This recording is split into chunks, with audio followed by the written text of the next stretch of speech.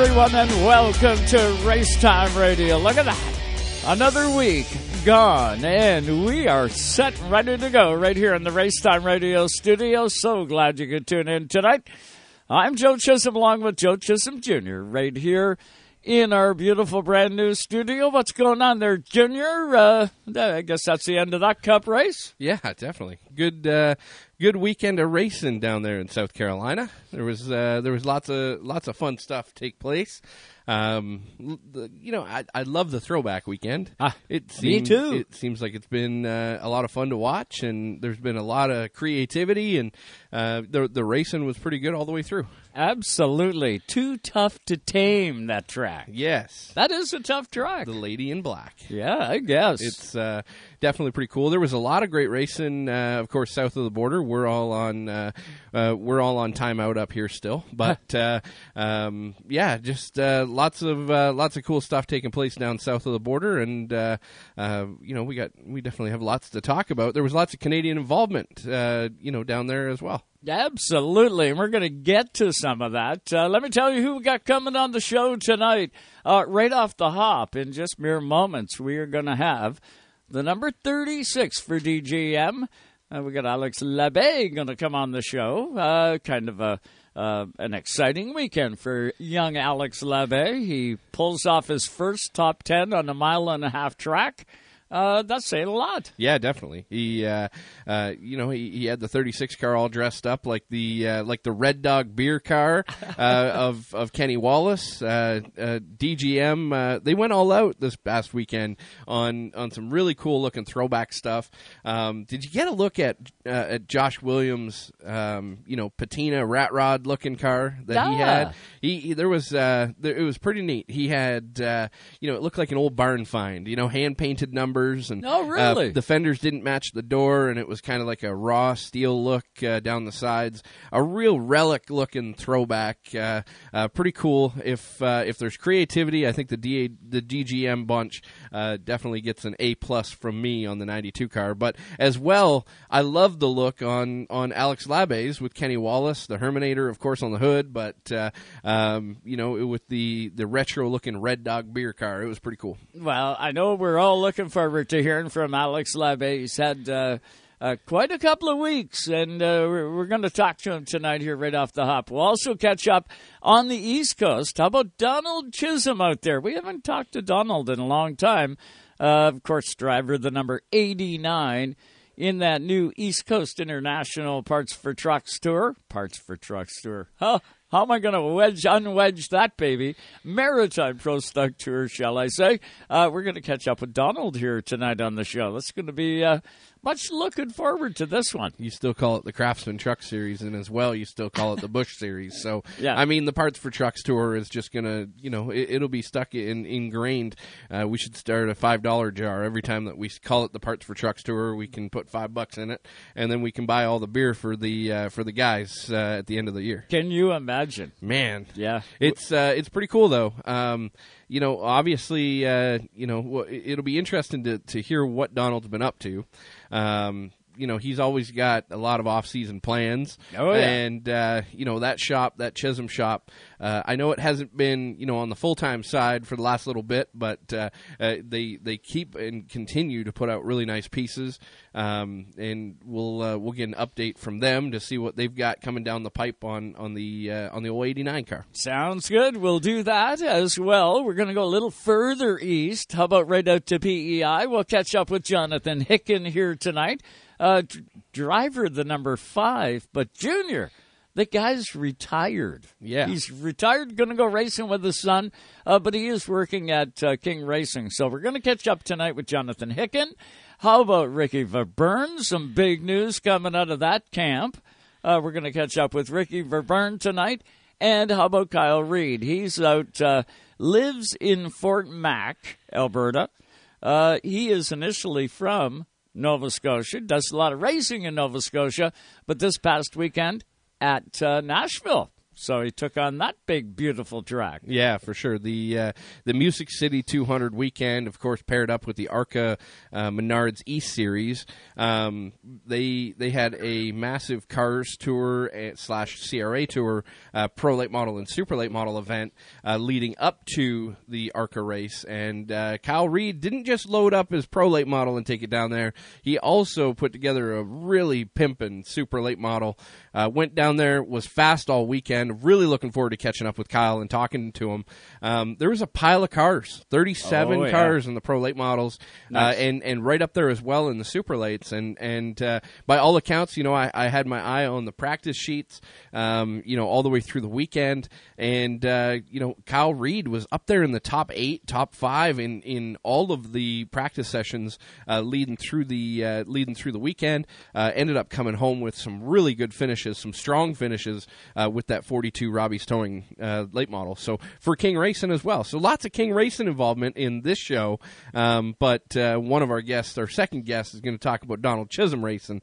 So a little bit of a rivalry there between the two. A little bit, I'd say. What do you say we get to it? And let's bring in our first guest. He had a dynamite race yesterday. Of course, I'm talking about the number 36 for DGM. We got Alex Labbe with us in the Herminator 36. What's going on tonight there, Alex? How you doing, buddy? Hey, pretty good. You guys? What about you guys? Fantastic. Man, hey, good run on you. Good weekend for you at Darlington. That went pretty good, man. Top 10. Look at you go. Oh, yeah, no, we had a solid run. We were really, really strong right off the truck, and we ended the race even better. So now it was a really solid day. We definitely needed it because we've been struggling a little bit on the execution part. I guess this year we've always had pretty decent speed, but could never really put it all together. But yesterday we made it happen and had a really solid day. And P9 finished there at the end, so it was a pretty good feeling there with how we started out the year and our point situation and everything. It felt pretty good on the way back yesterday. I wouldn't doubt it. Alex, you take a look at what the landscape looks like right now. When we get to super speedways, that 36 car is a threat to win. The road courses, of course, you are magic behind the wheel of a road course. There is a lot of 1.5 mile sort of tracks that are on your schedule in the NASCAR Xfinity Series. And you've always had decent finishes, but now to crack the top 10, that's going to make you guys feel good. But did you figure something out that maybe had been lacking and now you've got a handle on it? Or what was the situation there yesterday? No, I feel like for sure I always get better and better, but I feel like as a team like DGM, I've been saying it since the start of the year, we've really improved. The personnel improve in the shop and the equipment improve and everything, but the results would not really show it, would not really do justice to it. But I just feel like we're better as a program, and it really showed yesterday. We had a really, really good. I know we had a really good finish, but we had a really solid run. And there on that last long reed flag run, we went from like 19, 20 up to like T13 and past the 98 car, the 39 car, the 2 car, the 10 car, like all big budget, fully founded big budget team. So that was a pretty good feeling, and we were ahead of our pack in front of the 02, the 68, and the 51, who are really the underdogs to beat. And they're really fast every week. So for sure, yesterday it was pretty awesome, and it feels pretty good to get. It's crazy because we've been really close to get some top 10s on intermediate tracks, but finally getting my first top 10 on an intermediate track, it feels good, and it's really motivating for the rest of the year for sure. And that's got to really help, right? This sport, I know there's some people that do not believe in momentum and good mojo, if you will. But, man, it's got to play a key role. I know when I look at race teams, and you can tell when a guy comes off a good solid finish or a good couple of races, it's not just the driver, but it's the whole team that actually takes it up to the next level. And it's all effort. It's all of those things combined. But when the stars align and things start coming together, it's got to pay dividends all the way through. And like I say, a lot of mile-and-a-half tracks on the schedule. Is there anything, though, that really compares to Darlington moving forward? Not really. I mean, we're going to go back to Darlington later in the year, but I mean, it's still a mile and a half. We went there with pretty much the exact same thing we had in Atlanta and worked on it a little bit. So I feel like Atlanta's really close to that. But a couple of tracks that are wear down, like a little less grip, wear out asphalt that are close to Darlington. But Darlington is definitely a different animal to drive and to pass, and trying to pass some cars. It's a big challenge just to drive it by yourself and be on the edge. Whenever you get behind a car that's roughly your speed, it's pretty challenging to find a way to go around him. Alex, we got to talk a little bit of fun stuff here. Obviously, all racing is fun, but your day job is on the Xfinity side. When you guys had a little bit of a break, you went up north and you got to jump back behind the wheel of a late model on a really fun racetrack, and on a racetrack that you've done very well at. You got to take part in the New Hampshire race at Loudon. Talk a little bit about the Pro Late Model event with the Pass Series and all the festivities that took place down there. But because by all accounts, that seemed like a heck of an event. Oh yeah, for sure. And I had a lot of fun there. I drove Gabe Brown's car in the Pro All Star Series. Yep. I've known Gabe for quite a bit. I mean, because I've been working with Delsha race cars for a long time with my ACT program, and Gabe works for them, and he's been around. He's their neighbor, so he's always been around Dale and DJ. So it's pretty cool to go down there and drive one of their cars. And we tried a lot of stuff. We had a lot of fun, me and Gabe and the team. We just worked on all the aero stuff. We just it was pretty cool to be able to work around the little box that we have that I have usually in NASCAR, trying some stuff with side skirts and balance and just all the aero stuff, the air box. Just try a couple of silly stuff that we're not really allowed to try in NASCAR. So it was a good time. We missed it a little bit on our race setup.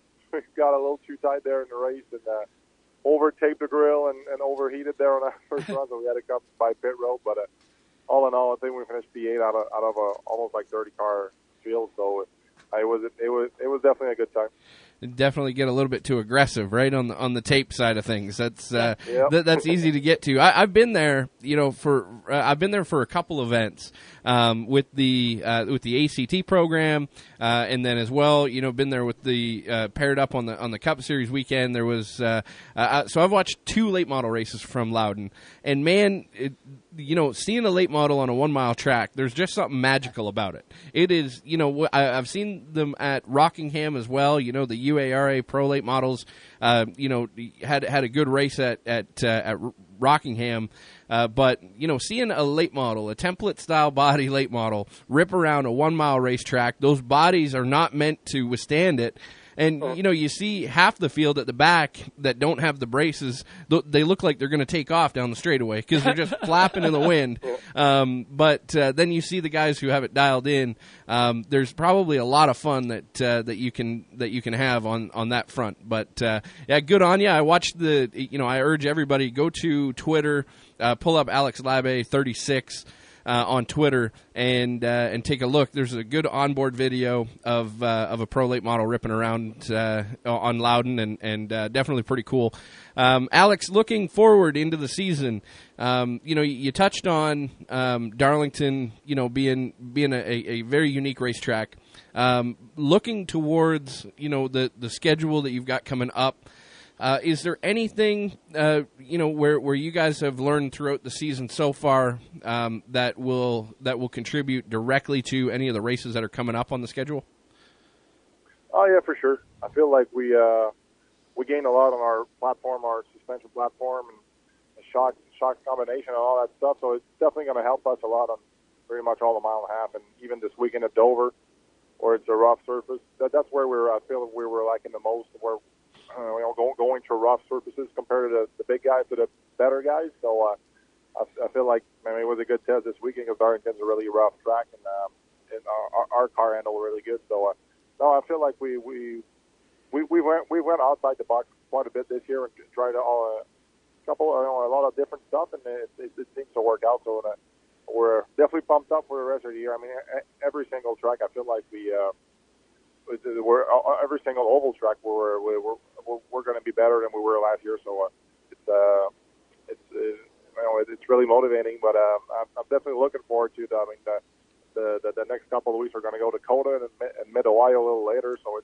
that should be a lot of fun also. And it's I'm pretty pumped up. I'd say, especially like for the next 2 weeks we're going to Dover and Coda. So it should be two pretty strong weekend for the 36 hot rods. Have you turned any laps on Coda before in the past? Like, is that a racetrack? I imagine lots of sim time, but have you turned a lap on Coda yet? Nope, I've sim around a lot of sim laps, but never been there in real life. So it should be a good time. I mean, it looks like a really really technical track. It's tough on brakes, and it's just it's gonna be a good challenge for everybody. I mean, it's gonna be fun too to come back and practice mode. I mean, we haven't been practicing in a long time, so that should be fun. Get back there and try to test some stuff and try to dial the car in as good as possible. We're with Alex Labbé tonight, NASCAR Xfinity driver, of course, driving for DGM, Mario Goslin, and all the guys. Alex, you had Herminator, the Herminator paint scheme on the car.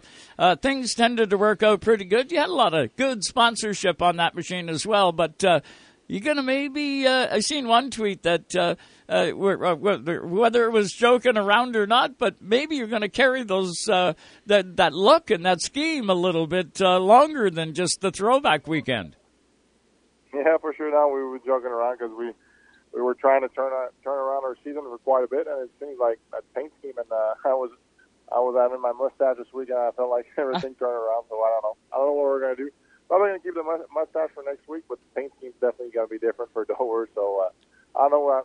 I can't say that we're not gonna run it again later in the year, but we're definitely not gonna run that scheme this weekend at Dover. But it was pretty cool to put that scheme on with Kenny Wallace and his old Red Dog team. I think it looked really really good, and it was quite the honor. I mean, Kenny's the guy that's got the most starts in the NASCAR Xfinity Series, so it's pretty cool to run his paint scheme. Did they send you any free Red Dog beer? I mean that should be like a prerequisite, you know? I think that even if they don't write a check for the sponsorship aspect, they should have sent you at least some free Red Dog. And if you didn't get any, you should get some now that we're bringing it up. Yep, for sure. Miller, they haven't come yet, but Miller Brewing Company, we're calling you out right here live on Sirius XM. You better send them some free stuff. And then, Alex, you can send some up to me. Incredible. Alex, it's going to be great watching you all the way through the rest of the season. I know we're going to get you back on here as much as possible, but hey, good on you. Can't wait to see you get back on that Roval, too. We get to the road courses. Things are looking up there, Alex. Oh, yeah, for sure. We're always pumped up when we see those road courses come in, but at the same time, I feel really good with the performance we had on a mile and a half this weekend, and I'm really looking forward to the rest of the year, just trying to get back in points where we're supposed to be, and trying to carry the momentum and put a couple of weekends together. That's definitely what we need. We need consistency, and I'm sure my team can do it. Everybody at DGM and everybody on pit road, or definitely gaining. So it should be fun moving on through the season. Well, congratulations on a successful Darlington trip around, and you keep it going. Keep it going. We'll stay up with you. Of course, you can follow Alex at Alex Labbé on Twitter, Facebook. He does all kinds of cool stuff with social media. Alex, do me a favor, say hi to Mario and everybody down there for us. Yep, no problem. I'm down in Florida. I'm down south in Florida with them, so I'll pass the message. Good deal. You have a good one, and thanks so much for the time tonight on Race Time. We truly appreciate it, my friend. And no problem. Talk to you later, guys. You betcha. That's Alex Labbé coming off a great run. And, Joe, that's hard to do at Darlington, right? Rim ride, it reminds you a lot of Homestead when the guys get, right up there. They got to get right up against the wall and hang on. Yeah, definitely. There's Darlington is just such a unique racetrack, right? The two ends, anybody who's watched it before, they know that both ends are completely different. But when you're there and you look at it, the difference is so incredible. When you see a racetrack and they say that the two ends are completely different, it's usually pretty difficult to see.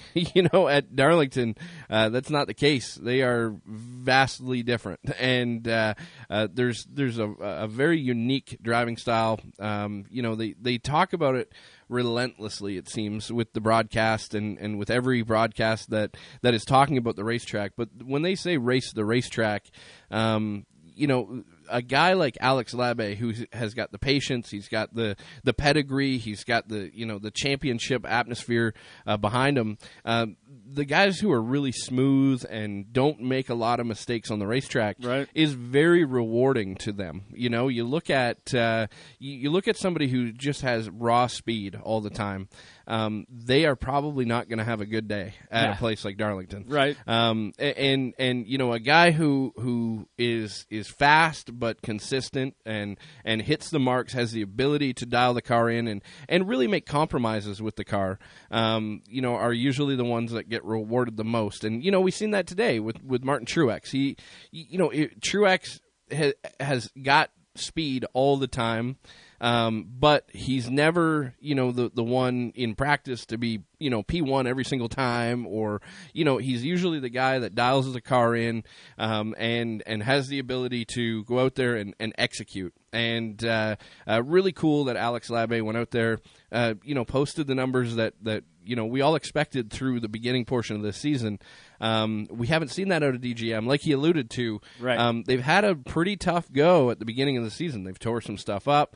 They haven't got the results that they wanted to. But I do think that the momentum thing that you touched on is definitely very important.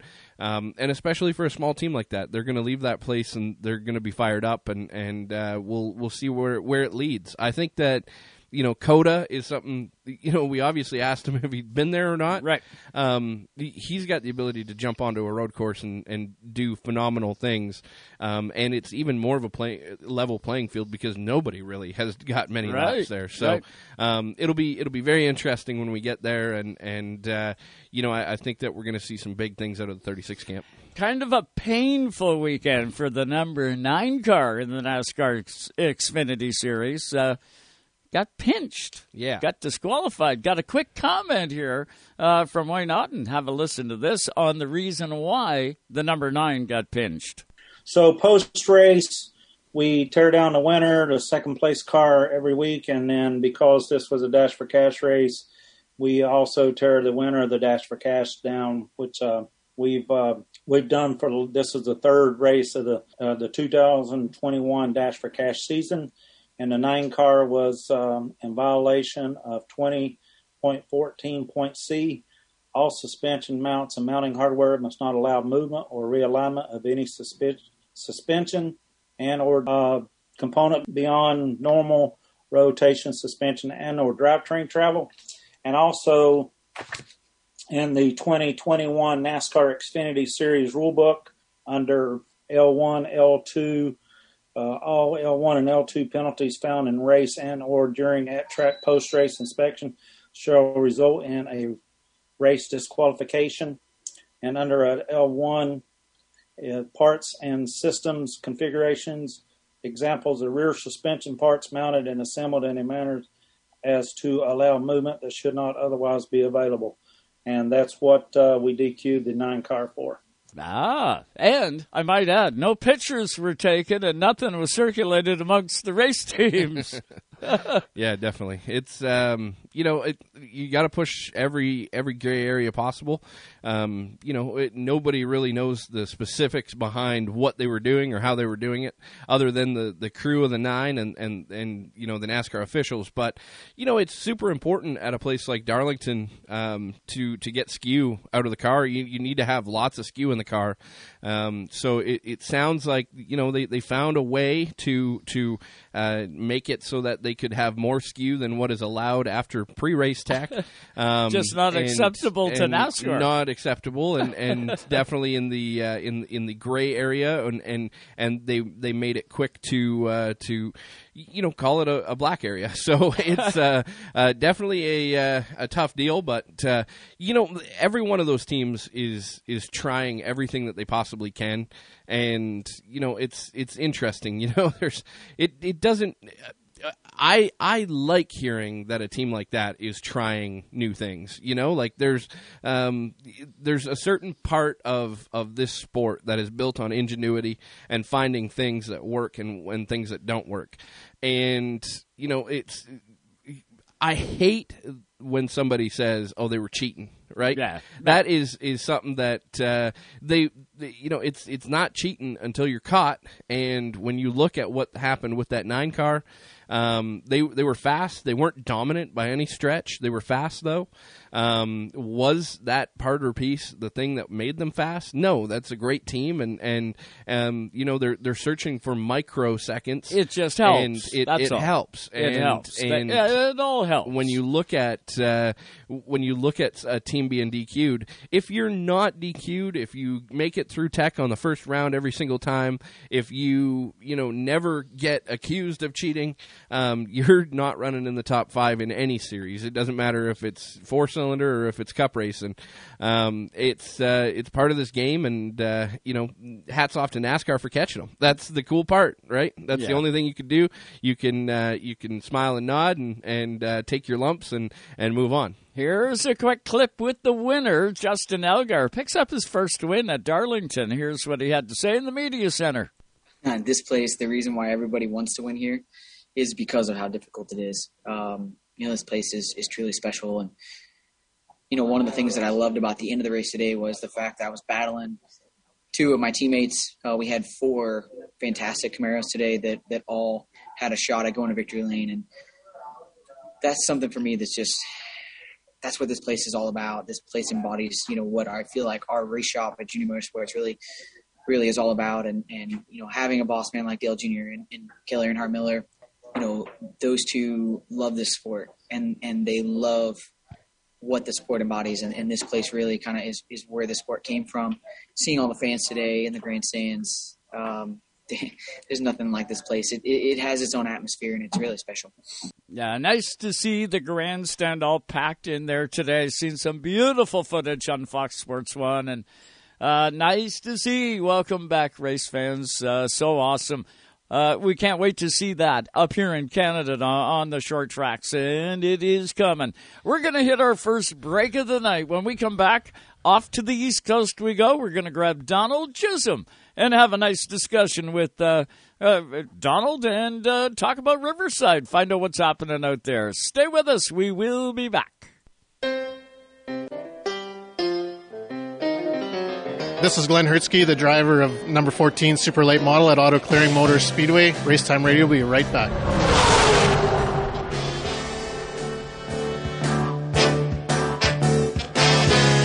Coast to coast. You're listening to Canada Talks.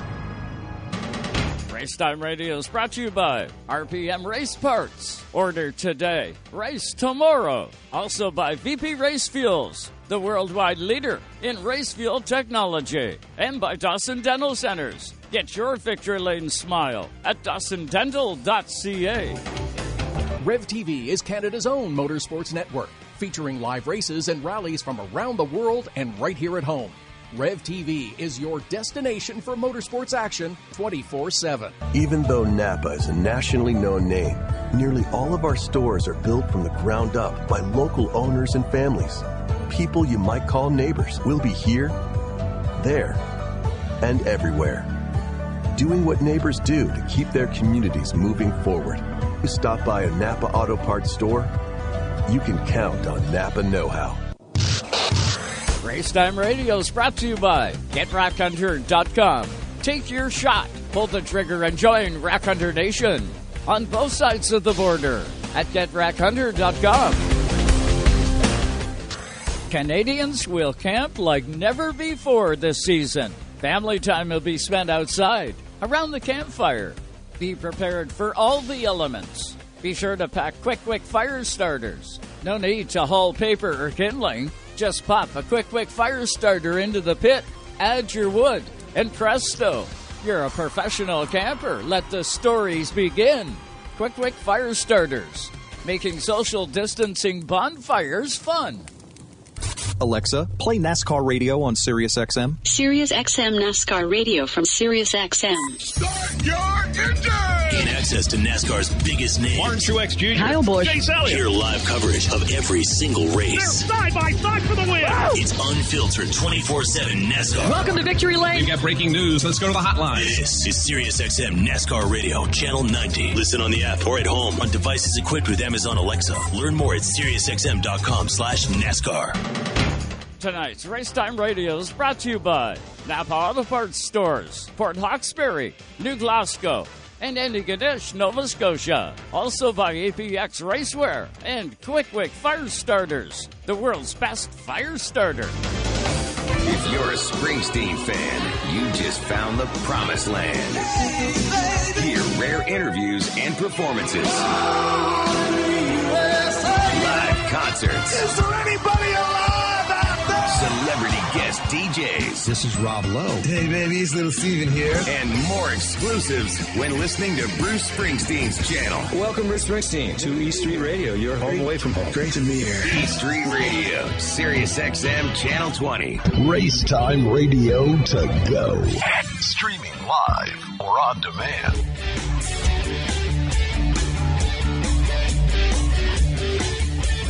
And welcome back, everybody, to Racetime Radio. So glad you could tune in tonight. Man, oh man, I'll tell you what, our next guest, I have waited a long time to talk to this guy.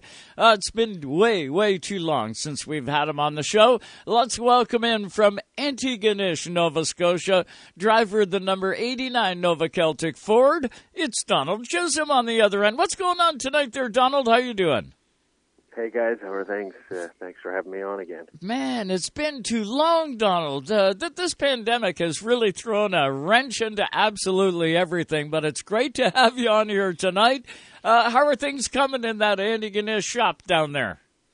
Yeah, things are good. Progressing along pretty well. I think we're going to be ready before, maybe even before the pandemic allows us to do a lot of racing, but we'll see how things play out. We thought we were in pretty good shape in the area, I'd say a month or so ago, but things really seem to have escalated the last 3 weeks or so. So, we're back into lockdowns and, no interprovincial travel and all those fun things. So, cars are in good shape and basically ready to go. We would have tried probably a weekend at the racetrack already, but I think we've got rain the last 3 or 4 Saturdays. So, it's between weather and COVID, it's been tough so far. I hear you, brother. Same thing here in Ontario. Things were looking pretty good.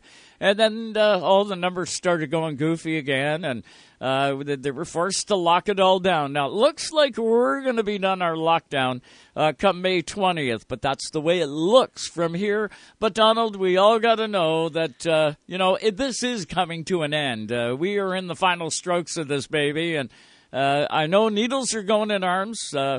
Mine goes in come Wednesday. I'm going to go get my shot, at least the first one, and then things will progress from there. But I think it was about a week ago, if memory serves me correct, I did see a post from George Koskulik. Looks like a brand new Ford Mustang ready to go in the shop. Now, is that George's race car, or is that a Donald race car that George bolted all together?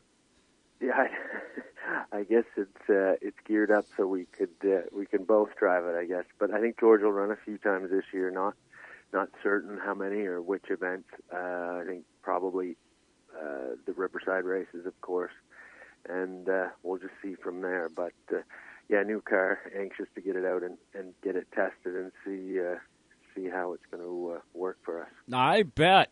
Always exciting times. I know it is. I've seen you with a number of new cars over the last 10 years or so. And we've seen it come, sometimes they come out of the box and zoom, they're a rocket right off the bat. And then other times we've seen, you pull it out of the box, things are great until about halfway through the race, and then we got trouble. You never know, right? With a brand new car, it could be either or. I know the intentions are there, the technology is there, but just every now and then, it just seems like maybe the line gets pushed a little too far one way, and you got to reel her back in a bit. Yeah, no, for sure. Some cars, some new chassis just seem to, run well right out of the box, if you will. Others take a little bit of work, and just because, a car a year old might, drive one way or like a specific setup, it seems like every one of them has its own wants and needs, and just because you did it one way doesn't necessarily mean next time or next even visit to the same racetrack with the same car it's going to be the same way. But mechanically, I'd say new stuff is a little more reliable, but not always. And it's always a bit of a learning curve the first few weeks of the new car, and just to figure out what it wants and how to make it react. So those new cars can go either way. It can be a kind of a real nice surprise or a real bunch of grief for a few weeks. Yeah, either a dream or a nightmare, right? Either or. But Donald, take us back through this now in the Nova shop. There was it through the pandemic. Was it time to clean house, get the cars that you had, because you had, I don't know, probably 3 or 4 bullets in that shop. Did you guys clean out and reload with new pieces? Or do we just have one new car? What's the situation inventory-wise? How many cars we got in the shop? There's 3 late models there now, so 2 Van Dorn and a Port City. We sold a couple of Port City chassis this winter. So, we ran Port City stuff for quite a while and still have some of their stuff, but we've kind of went in the Van Dorn direction a little bit the last few years. They're not radically different chassis. They're more so now than they were, but so there's 3 there now. One of them typically was for our celebrity driver for the IWK 250 weekend. Of course, that's a big question mark this year as to how that's going to look or what will happen there. If we'll be restricted on crowds, if just where things will be at come that time of the season. So that was generally the requirement for 3 of them, was so and George and myself and the celebrity driver of that year. So we'll see how that goes. We'll be ready if that happens, and if not, we'll get through this year and regroup for next. All right, Donald. Now take the helmet off and put the team owner hat on and the dad hat on, I guess. How long until we see a female Chisholm in a pro late model? I don't know. We'll see. So I think the plan with Emily this year is to tackle the Bando class again, the Outlaw division, which she was in last year. But of course, last year was an odd year. She raced more than I did. Just the Friday night stuff at Scotia Speed World got sorted out earlier than the touring series did. Generally because it's a Nova Scotia crowd, and we didn't need, we didn't have to have the Atlantic bubble open, and you didn't need competitors and fans from New Brunswick. So she raced a few times last year, but not as much as a typical full year. So I think we'll do that again. We'll see. Might play a little bit with a legend car with her this year. We'll just see how the year progresses, and again, what the pandemic is going to allow us to do. So you never know. We'll see. Maybe this summer sometime, if we're at the track and she wants to give it a go for a drive, we'll start there. But I think another year in Bandos, and then if that's going well, we'll maybe consider legends after that. Now our next guest. Is it our next guest, Jonathan? Yeah. It's our next guest, Jonathan Hicken. Of course, stepped out of the driving role, but he has strapped on the dad hat full time, and his son Ethan is going to be rolling in a bando this year. A little bit of advice. Do you have any advice to give to Jonathan? You know, as a dad watching from the sidelines, because now you've done it for a little bit. He's definitely in for a little bit of a different role when he gets to the racetrack.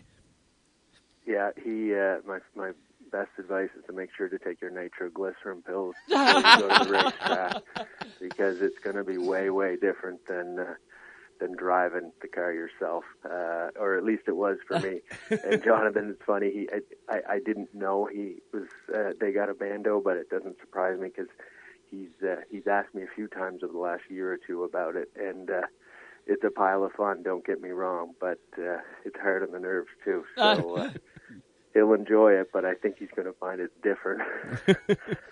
It's too cool. You know, you see all these, and racing has been, you know, multi-generational for forever. But it's so cool, you know, to see even the guys around here, you know, in Ontario, you know, you look at all the big name drivers, and you see their kids now stepping into, whether it be a bando or whether it be a junior late model or whether it be a 4-cylinder or a street stock. You know, you're seeing more and more of it. I am, you know, from my generation, the guys that I watched, you know, stepping aside or also, you know, incorporating their kids into it. It's got to be such a neat feeling for you to watch your daughter out there racing, knowing what she's going through and all of those things, but also kind of keeping everything in check. But this sport is built on that, and it's something that is so cool to see. And you know, hats off to each one of you for keeping the sport going, because that's what keeps this whole deal spinning. And you know, it's definitely a lot of fun to watch as the fans of, you know, the drivers that are on the racetrack, seeing their pedigree out there on the racetrack. It's definitely pretty cool. Yeah, no, and you're exactly right. It's nice to see the kids. Scotia's got a great Friday night program from the bandos right on through to, you know, thunder cars and sportsman cars. I think there's 5 different classes, so it's a great spot for young kids in bandos if they wanted to try it.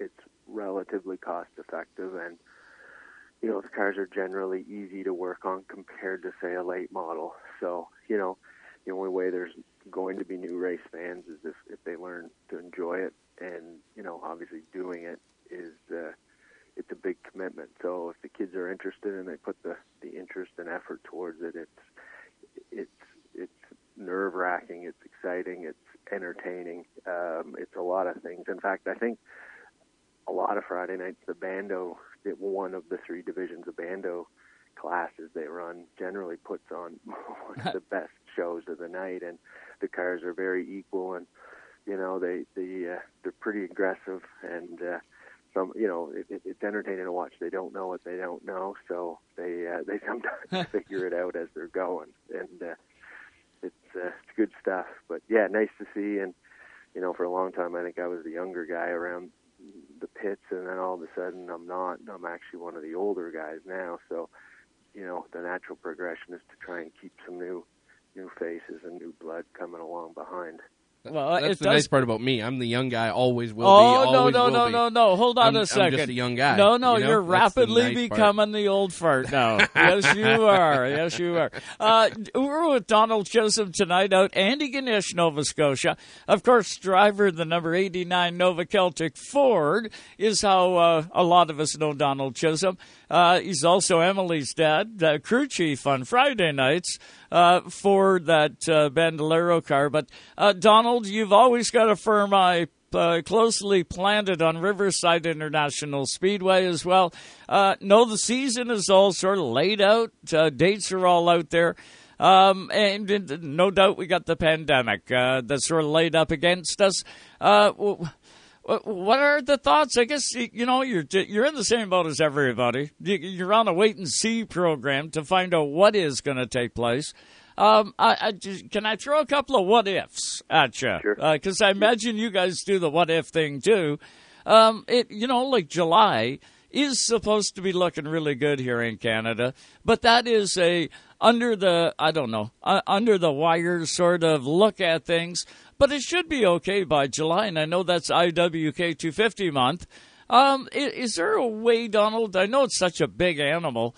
If it isn't really good, say, around the middle to end of July, but it looks good for August, is there a way that we could take the IWK 250 and put it into August? Or is it a situation where, it's pretty well got to run on that weekend, or, it's got to fit into that box there, because there's no doubt you get teams from across Canada and the U.S. coming to it. Yeah, so I guess the short answer is yeah, for sure. It could be considered. The event didn't happen last year. We managed to pull off one event in September last year, and it was sort of on a heavily restricted crowd. They allowed us multiple pods or groups of 250 folks, and each group of 250 had to have their dedicated entry, exit point, washrooms, and so it was doable, but it was kind of tough. And the 250 being what it is would be a tough event to run that restricted. So, if July looked questionable as we got closer, and could we move it to August and try to take the benefit of an extra month? Hopefully things are improved better, more so than they were in July. So yes, it is possible. Perfect world, things improve and we run it when we're supposed to, but it is a possibility to put it into August. Yeah, there's so many what ifs, and I know you could play that game all night. What if, and it won't get you anywhere. It's just kind of interesting to play that card, if you will, and have a look at it. Speaking of last year, you guys did get out of the box. You did run one event. If you had to do it all over again, would you do the same thing and be okay with it? Or would you sort of stand back and say, you know what, we're going to wait until we can go full tilt? What's the situation there? I think if we were to do it again, we would have still tried to make the race happen in September. We had been in discussions all last summer. Riverside as the track, and I know the Maritime Pro Stock Tour as the series with Public Health, and put a proposal into the province and some back and forth, and this is what they sort of settled on last year. So with two reasons, I guess. One thing, we wanted to, give the racers and fans at least a small bit of action for the year, if you will. And then recognizing, too, we didn't have a clue what this year would look like, so we thought it was worth, trying a race and just, can it work? What's the mechanics of it? Not ideal, not viable financially long term, but I think it was important to probably, keep things active and in front of folks. And it was that was probably the smallest crowd we ever had at a pro stock race, but realized it's a pandemic, and we were just happy to operate. So, that we're hopeful that that's sort of the worst case scenario, and if we had to get a regular weekend race in under those parameters, we could, but it would be nice to think as hopefully things improve into the summer, the bigger crowds are more likely, I hope. Yeah, and the good part, Donald, right? We are coming to a close on this part of life, and good to see that the pandemic is on its way out as opposed to on its way in. 100%, yeah, for sure. Donald, it's I asked you this very question probably 3 years ago. We were in a different studio, it was a different time, and obviously a different world that we lived in. But has there been any talks yet, or any involvement yet from iRacing to do a scan of Riverside. I think that, it's kind of across the board. The Maritimes is the leader of iRacing in Canada by far.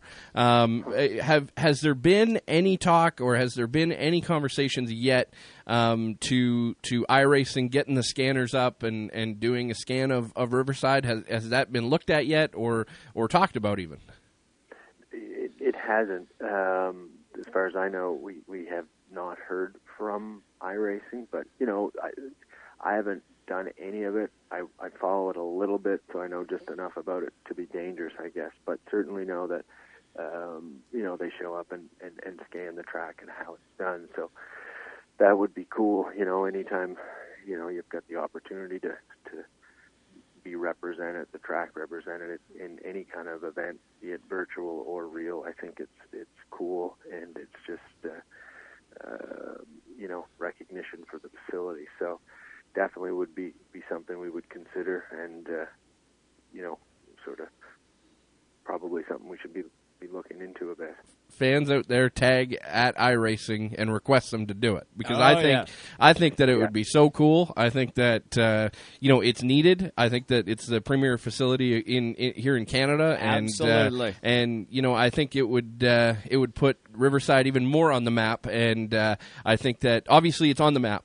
You're not trying to put it on the map, but I mean, I think that it would be a huge thing. And fans, if you're listening and you want it on iRacing, I think you should send out a tweet, send out a Facebook post, tag iRacing in it, request them to do it. And if we all put forth a little bit of effort, I think that they'll definitely take a look at it. They love racing, so they should want to have a really cool racetrack on their platform. So I think that's cool, and definitely look into it, Donald. Work your magic. You've got. I seen you at Homestead. You know enough people to make a phone call. Yeah, we'll have to look into that. Yeah. I just put you on the spot, buddy. I'm cool. Sorry. That seems to be becoming more and more popular all the time. Yeah, it would be cool. It really would be. Donald, this has been great catching up with you. I know it's been too long in between, okay, so we're going to have to get you back on here as things start to fire up for 2021. Good to hear that we've got some new Mustangs in that shop. Good to hear that things are getting back online, if you will. It's going to be a great season when we can get underway, and I know I look forward to that day. But we got to thank you so much for the time tonight on Race Time. We genuinely appreciate it, my friend. Yes, that's great, guys. Thanks again for having us on, and just want to say Happy Mother's Day to all the moms out there listening. Good idea. Brownie points. Good stuff. Brownie points for Donald. You betcha. The number 89 Nova Celtic Ford, Donald Chisholm. You can catch him at Riverside. You're going to be able to catch him at some of the Maritime races, the Pro Stock races, the new East Coast International Pro Stock Tour. It's going to be dynamite when they can get things underway. We're going to hit a quick break. When we come back, we've got Jonathan Hicken coming up. You don't want to miss this. Stay right there. We'll be back in a moment.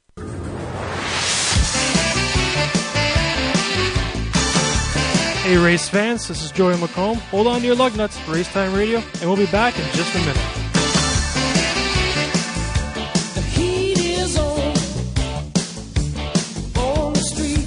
Coast to coast. You're listening to Canada Talks. Racetime Radio is fueled by VP Race Fuels, the worldwide leader in race fuel technology. Dawson Dental Centers. Get your victory lane smile at dawsondental.ca. Finally, winter is in the rearview mirror. Camping this year is going through the roof. Be prepared for your getaway. Pack a good supply of Quick fire starters. Seasoned pro campers have been using Quick fire starters for over 30 years. No need to take paper or kindling. Just add your wood and your Quick fire starter and let the stories begin around the campfire. Quick fire starters, the official starter of spring and summer. From 2 wheels to 4 and so much more, Rev TV also features exclusive live race series, up-to-date news coverage, documentaries, how-to programs, and so much more. Rev TV offers you the best seat in the house to feel the rush. Go green with Rev TV. Contact your TV provider to order.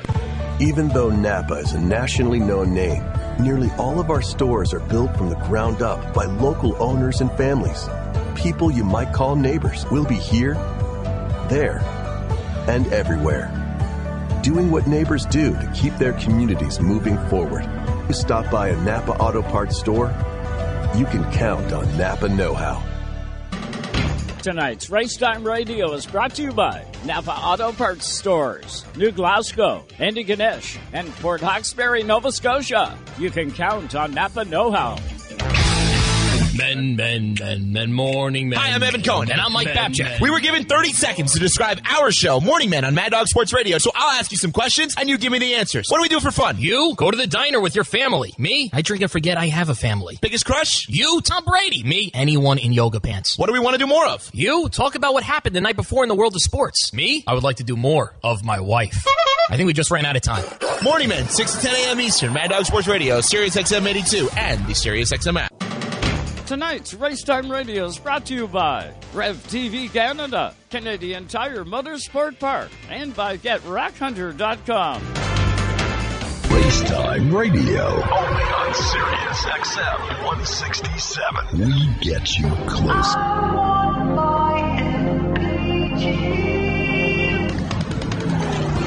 If you're looking for miles per gallon, you're definitely at the wrong place. Maybe a few channels up or a few channels down, you'll find it. But this is Racetime Radio. I think I like it too. I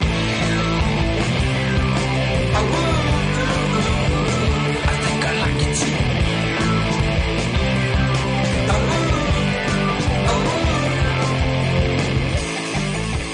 And we are back with you live tonight on Sirius XM Channel 167, Canada Talks Now. We've got a little housekeeping to do, and then we're going to throw it back to Toronto, get you up to date on some news that you may have missed over the first hour. And then we're coming back for hour number 2. And in hour number 2, we got Jonathan Hicken out in PEI. We're going to catch up with Jonathan tonight. We got Ricky Verburn down near St. Thomas, Ontario. He's got some big news. And then we're going to catch up with Kyle Reed, that is out in Alberta, but he raced Nashville this past weekend in his Pro Late and his Super Late. And we'll catch up with Kyle in hour number 2. But just a couple of housekeeping things here. Want to say happy birthday to longtime broadcaster, belated happy birthday, longtime broadcaster for Racetime Radio, Jerry Paxton. Blew out the candles. I told him That's better a lot of candles. Better keep the fire extinguisher kind of close on that night. No kidding. Yeah. Kidding. Did he need a leaf blower to blow them out? Oh no, he's got lots of wind. Lots of wind. That's so right. Happy birthday to our Jerry Paxton. I want to remind you too, if you haven't done so yet, you want to call Rogers TV. Dial up Rogers TV this week sometime. And request Rev TV Canada. They're one of the last television providers in the country that doesn't currently have Rev TV Canada, and we got to change that. I know I've got Rogers here at my house, and I've dialed in a bunch of times. When you do, here's what I want you to do. Get the first name of the rep that you talk to at Rogers, and put a tweet out or a social media post, if you will. And don't forget to put that person's first name in there. Not their last name, but their first name at Rogers. And you want to tag Rev TV Canada. And the hashtag is Rev Up Rogers. Rev Up Rogers. Do that. You get a chance to win an F1 Jacques Villeneuve visor from his helmet that's autographed. Pretty cool. Gift, and it's a contest. So good luck with that. We have got to throw it back to Toronto. Here's that news highlight I was talking about. And in 90 seconds, we will be back with hour number 2. Stay right there. We'll be right back. You're listening to Canada Talks on Sirius XM, Channel 167. Racetime Radio is brought to you by the Quality Inn, Halifax Airport, the official stay of the Racetime Radio broadcast crew. Also by APX Racewear, the motorsports leader in custom crew apparel and fire suits. Also by the Wooden Door Bistro. Broadcasting live from the track. We're here to get trophies. Never give up, baby. Sirius XM NASCAR Radio Channel 90 is your home for all things NASCAR. The yellow lights come on and everything's happening so fast. Every race. Hard contact into the safer barrier. Exclusive interviews. This is more than just a job. We don't get caught up in being famous. The only broadcasting outlet in the world delivering NASCAR 24/7, 365. Thank you. You are the man. Sirius XM NASCAR Radio. Channel 90.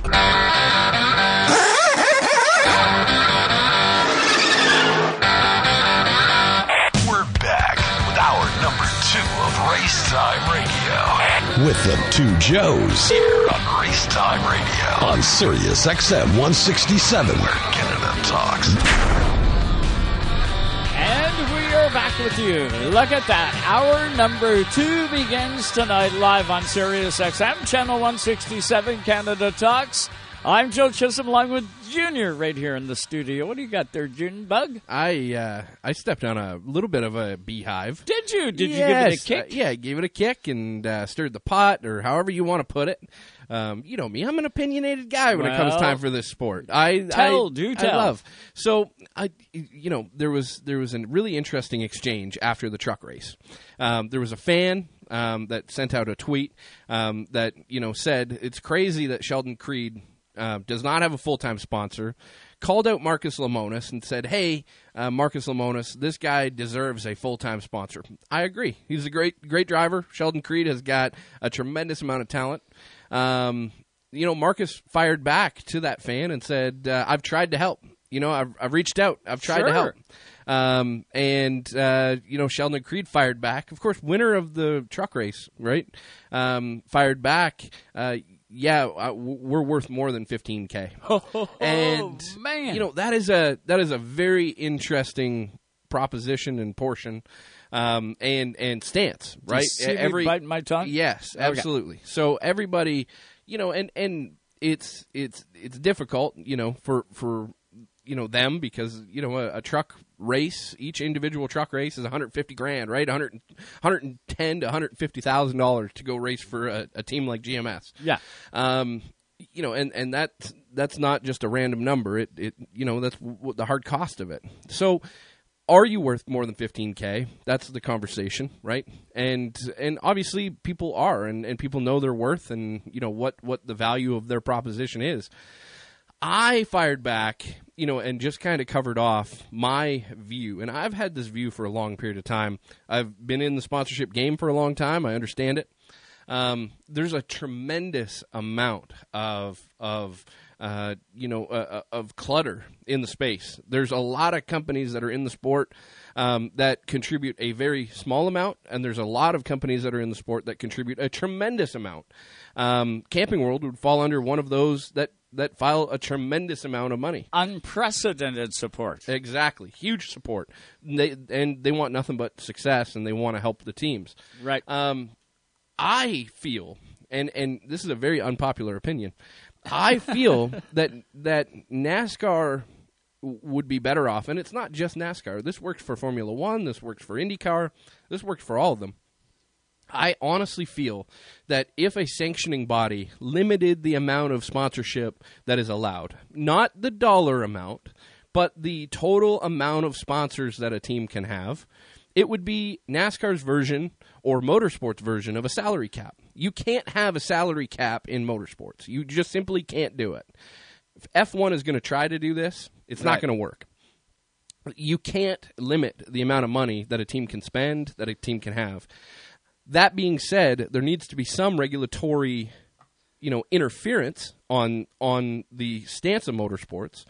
And I feel that if NASCAR limited the number to 5, call it, or 3 sponsors that a team can have, it would create a supply and demand portion that would help the entire sport from front to back. Okay, and create more of a model. So you're saying let's use 5. Okay, we're going to have 5 sponsors as opposed to, say, on my truck, I got 10 sponsors. Yep. And each one of them, we're just going to throw numbers here. Say each one of them is $1 million. Sure. So I got 10 sponsors. Each one's $1 million. And you're in the truck series? $10 million. Woo! Well, okay. You're winning every race. Like I said, we're just throwing numbers. Yep. So I get 10 sponsors, and that is $10 million. Sure. So you're saying limit it to 5 sponsors, but don't limit the dollars. So now I got 5 sponsors that all pay $2 million. So I still got my $10 million, but I've only got 5 sponsors. Sure. Where is the positive negative in this? So the positive negative come from the amount of sponsors that are in the sport, right? So the top tier, teams have got 50, 60, 70 sponsors. I'd love to get into NASCAR, but I can't get on a vehicle. There you go. I see what you're doing now. The trickle down effect and trickle down economics don't work. We've proved that. That being said, if there is a demand, there is always a supply. So if you cut the clutter in NASCAR, it will attract a tremendous amount of partners that are out there that already view NASCAR as too cluttered. But that's going to drive the price up. Correct.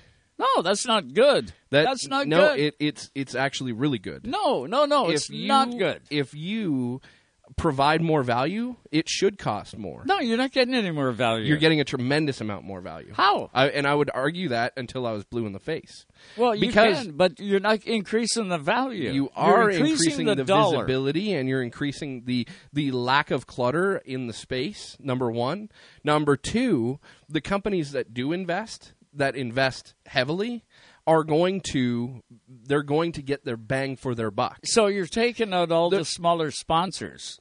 That's what you're doing. Are you taking them out, or is there a place for them that is not the Cup Series or maybe the Xfinity Series or maybe the Truck Series? Racetime Radio was on Mario Gosselin's ARCA car. For one race, one deal, absolutely. We were at Daytona. He was Canadian. We were there. He had nothing on his car. I got on his car. Did a great deal. Yeah, but it would eliminate that. It would, to a certain degree. No good. I don't like the idea. Yeah, I know. No, and to be honest with you, us. no, I understand that aspect. But saying that, do we deserve, as Racetime Radio, to be on the same racetrack as a company like Motorola at the time that was spending $1 million? Sure we do. If the opportunity is there. Yeah. And under the format that you're talking, you'd be wiping it out. Under this model, but our money would be better spent. The rich get richer, the poor get poorer. With a late model team, or with a super late model team that's racing at the Derby, or what have you. All of that would trickle down from series to series. And I'm not saying that this is a fix for the entire sport, but this would change the model from what we've got today. And the model overall. It's no secret that the model is broken. When you have all of these teams, all of these drivers that have the ability to go write a check and go drive, right? Yeah. Versus a team that has a competitive team that hires a driver to go race for them. Right. That model is considerably different from where we're at today. And I honestly, I equate media value and media equivalency on the racetrack directly to performance.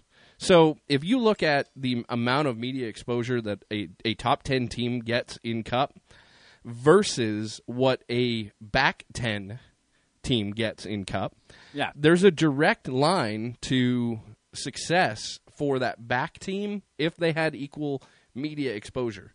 If there was a limit on the sponsorships and the amount of sponsorships, they would have access to partners that want to leverage their programs, and they would also have an opportunity to create the message points needed to get that media exposure, and that would translate into performance. I view today's Wild West, right?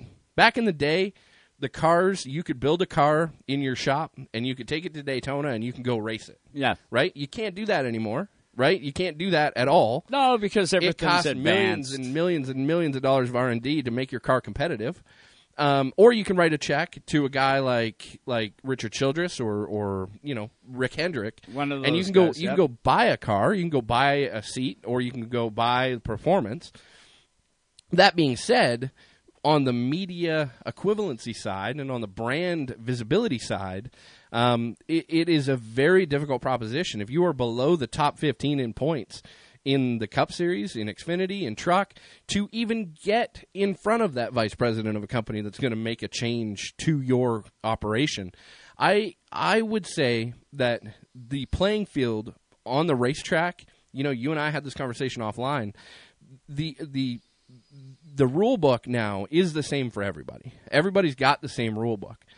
The difference now is the teams that have visibility have got the dollars and cents to go find those 10 1,000ths of a second, or those those micro things that cost millions of dollars to R&D and to science out.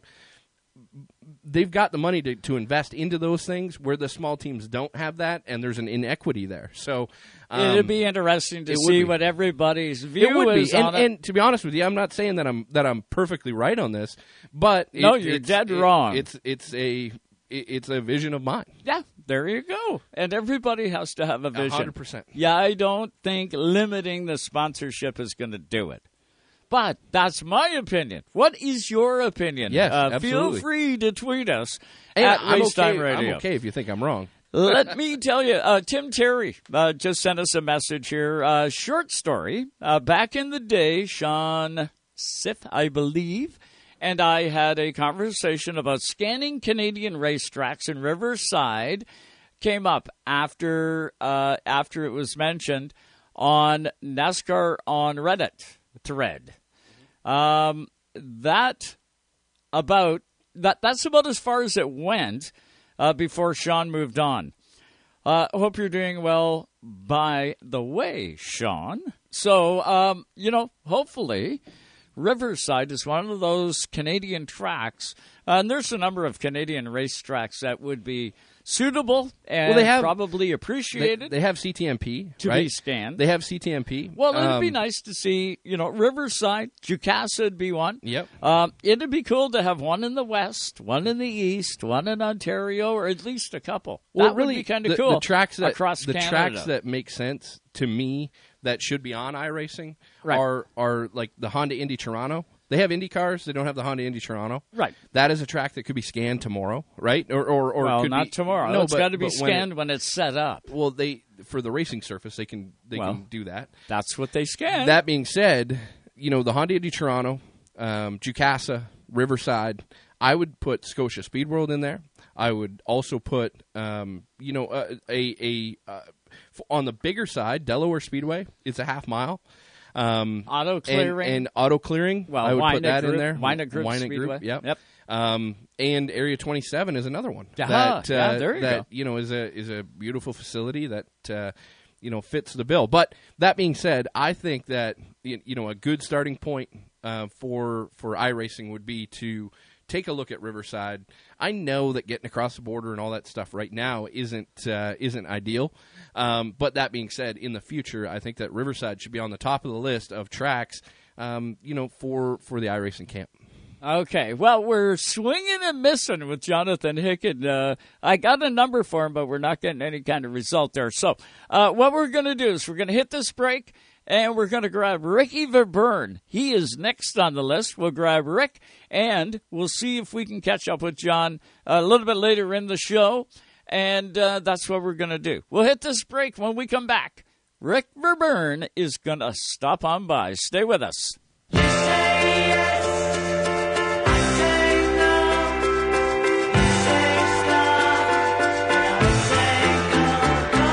You're listening to Canada Talks on Sirius XM, Channel 167. Racetime Radio is brought to you by the Quality Inn, Halifax Airport, the official stay of the Racetime Radio broadcast crew. Also by APX Racewear, the motorsports leader in custom crew apparel and fire suits. Mad Dog Sports Radio is opinionated, passionate sports talk with a bite from the hijinks of the morning man. I bet your parents do too. They go big bulk shopping. Hey, so I got 50 jars of dunk sauce. We don't even eat dunk sauce, but I got a good deal. To the insight of Adam Shine. Bill Belichick is the best coach in the history of sports, not NFL. Sports. And the animated energy of the Mad Dog himself, Christopher Russo. This is the channel to talk about your favorite sports team. Mad Dog Sports Radio, Channel 82, or anytime on the Sirius XM app. Rev TV is Canada's own motorsports network, featuring live races and rallies from around the world and right here at home.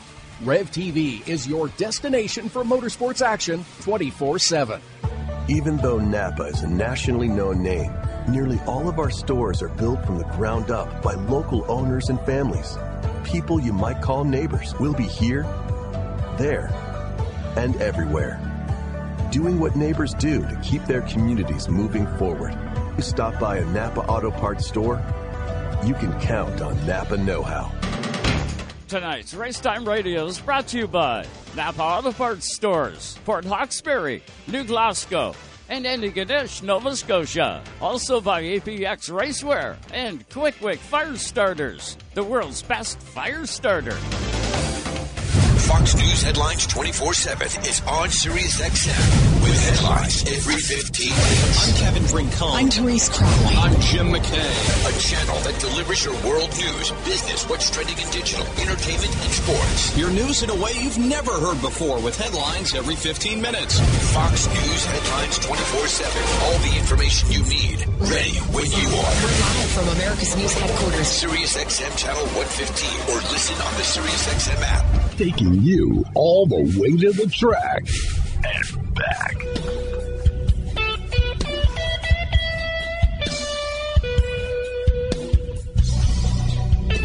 And just like that, we are back with you live tonight on Racetime Radio. Off to St. Thomas we go, and Otterville. There you go. You can't call it St. Thomas. Well, pretty close. He's about Right an hour between London and St. Thomas. Otterville, Ontario. We'll bring in Ricky Verburn. What's going on tonight there, Mr. Verburn? How are you? How's it going, Joe? Doing fantastic, man. You've been one busy cat in the off season by the look of things on your social media. Yeah, for sure. I seem to always stay busy, even through the off season, through the race season as well. And this is going to be a pretty exciting year for sure. By the look of it, yes, it is. You came out with an announcement just last week. Looks like you're going to go from Super Stock right up into the APC series now, kiddo. That's going to be awesome. Yeah, just being able to drive for DJ Kennington and the opportunity he's given me with this late model that we ran a few times last year, and DJ did really well in that car. I know the car is good, and I know I got the people. I just got to get ready for this huge learning curve for myself. Rick, have you got any test laps in, or did you take that car out and do any kind of laps in it? Do you know what to expect when you jump behind the wheel of that car?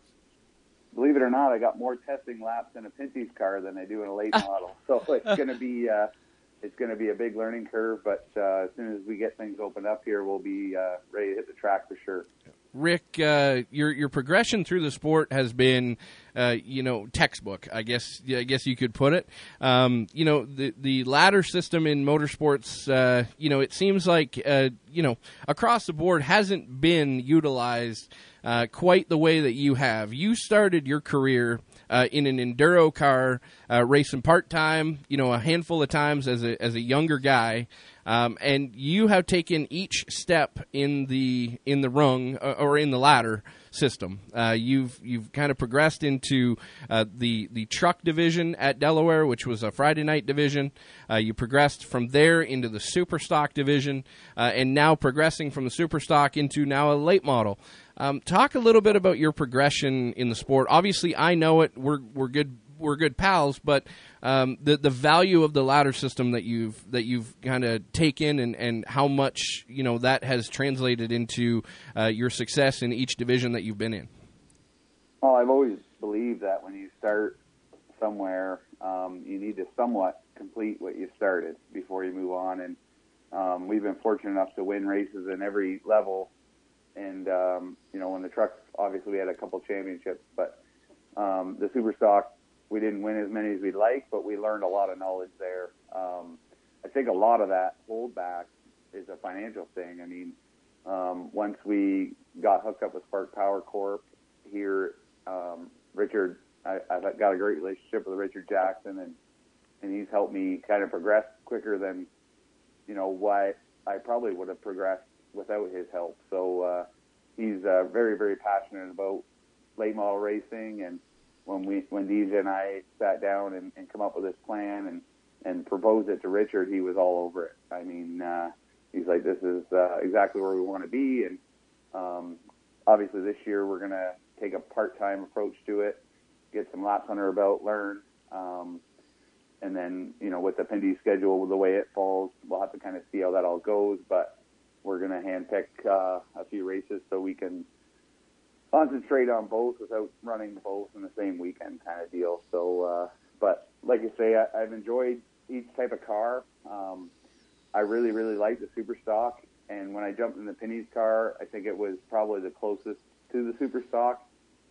Mind you, way more horsepower, but the cars are similar in chassis design. So the late model is going to be a lot of fun. I think there's a lot of grip, and I'm looking forward to jumping in there and giving it a shot. So did you find a new home for the Super Stock? Did it go down the road, or have you still got that baby sitting over in the corner and just may pull the cover off it every now and then? Well, I did sell it actually to Gary Zwaggers that owns Transaxle in Cambridge, and it spent the winter at Whitey's shop, a good friend of mine, David White, and they revamped that car just kind of to update it to the Ontario Superstock rulebook, better master cylinders, better body. And just last week I had a phone conversation with Gary Zwaggers that would put me in the seat at Jakarta, possibly if that race goes. He said on the big track he'd rather put somebody in there that's got a lot of seat time. So I'm really looking forward to jumping back in that car with the improvements they've made. So you might see me in a Super Stock maybe in 1 or 2 races this year. Then we'll run probably 3 or 4 late model races, and then obviously a lot of focus on the Pinty Series as well to support DJ and his team. How much better could you get a Junior than this guy? Look at this. He sells the car and then gets a chance to drive it again, all updated, ready to go. It's a pretty good deal. It's like selling your house and then getting to go back and visit it. I wonder if Andrew let Susie and I go back into our house just for, I don't know, July. We could hang out. For July and we'll hang cut out on the weekend. grass. That's like you, I can imagine, Rick. You'd change the oil for them and stuff, right? Absolutely. I'll do whatever it takes just to sit in the seat of any race car. We're with Rick Verburn tonight. He's going to be a busy guy. Not only is he going to be in the APC series, all of course, with DJK, he's also the crew chief for DJ Kennington in that 17 Castrol Edge Dodge. And my dad, Rick, is also a full-time dad.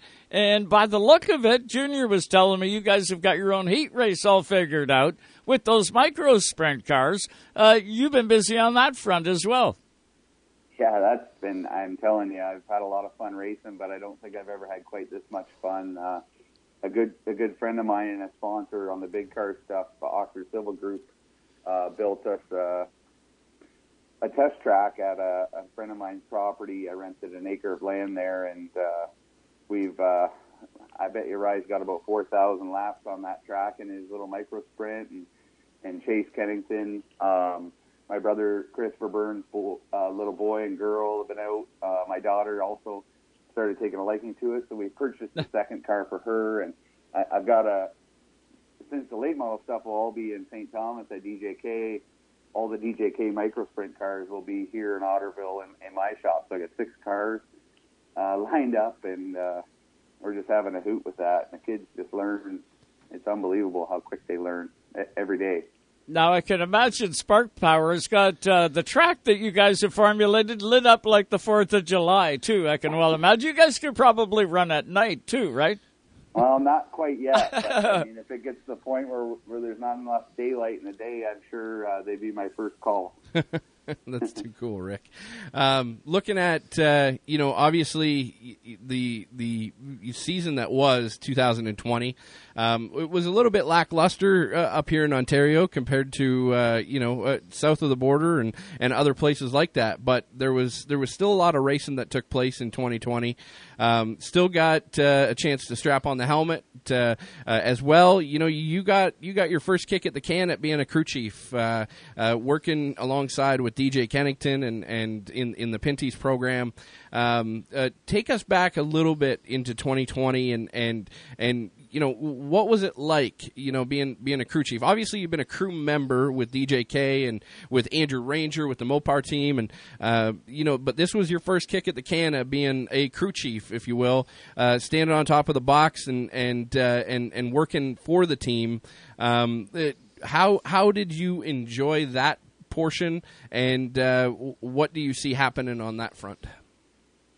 Well, I love it. It's we started with David White asked me to come out and help crew for Andrew Ranger in 2016, and then I just slowly progressed through that, and in 2018 and 19 was very involved with Ranger's team, and kind of working through the setup a little bit with Whitey and learning more and more, which also helped me on my stuff. And when I was actually named to be Andrew's crew chief for 2020, and then when Mopar made their decision, it was natural for me to sit with DJ and go that route. Now, I'm going to tell you, DJ's a pretty easy guy, but also a very hard guy to crew chief. I mean, he knows what he needs in a car and what he knows and what feel he needs. But he also, he gets on your case pretty good, and we have a lot of fun. Joe, you know what I'm talking about. And he's easy to crew chief, yet you get a lot of flack and a lot of fun, and he definitely doesn't sugarcoat anything. So obviously, when we got out of the gate in 2020, we struggled a little bit at Sunset. We were far better at Flamborough, and then when we come to Ducasa, I think we were starting to hit our stride, and we got stuff pretty good, and really should have won both of those races. But I love it. It's a lot of the same as what we were doing in 18 and 19. I just, aside of calling the race. So I got a lot more to learn there, and but we'll continue on, and I don't see myself going anywhere but DJK Racing. He's been a great friend, and he took me to the Daytona 500, Martinsville. We've been a lot of places together, and I can't wait to get this season going again. It's going to be a lot of fun. How old are you? Maybe he can crew chief me. Absolutely. Yeah. I want him to spot for you. I just want to hear him spot. That's what I really want that. That would be amazing. I just want to sit in the pits and just listen to him spot for you, and then we can talk afterwards. But I bet you turn that radio off. There'd be a lot of beeping. Rick, how old are you? How old are you? I'm 36. So. You're the amount of enthusiasm for the sport. We hear it out of young guys that are coming up through the ranks. And we hear the enthusiasm of somebody that is, 18, 17, 16 years old, that wants to drive everything, wants to be a part of every, portion of the sport. I find it really interesting. Have you had this passion all the way through your career? Have you had the same level of passion, or is it increasing exponentially year after year? Because it seems like, you're obviously pulled in a bunch of different directions, but you're also focused on each individual task at hand, but the tasks keep on getting tougher.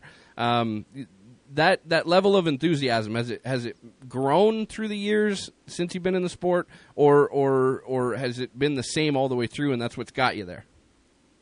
I think as I went through, it's obviously got stronger. I took a hiatus for about 7 years from when I initially started racing, and then I took some time off, and you quickly realize how much you miss it as well. But I always say, if I have any regrets on racing, it's not somehow getting involved with the CASCAR Super Series in its heyday, because I think that was probably,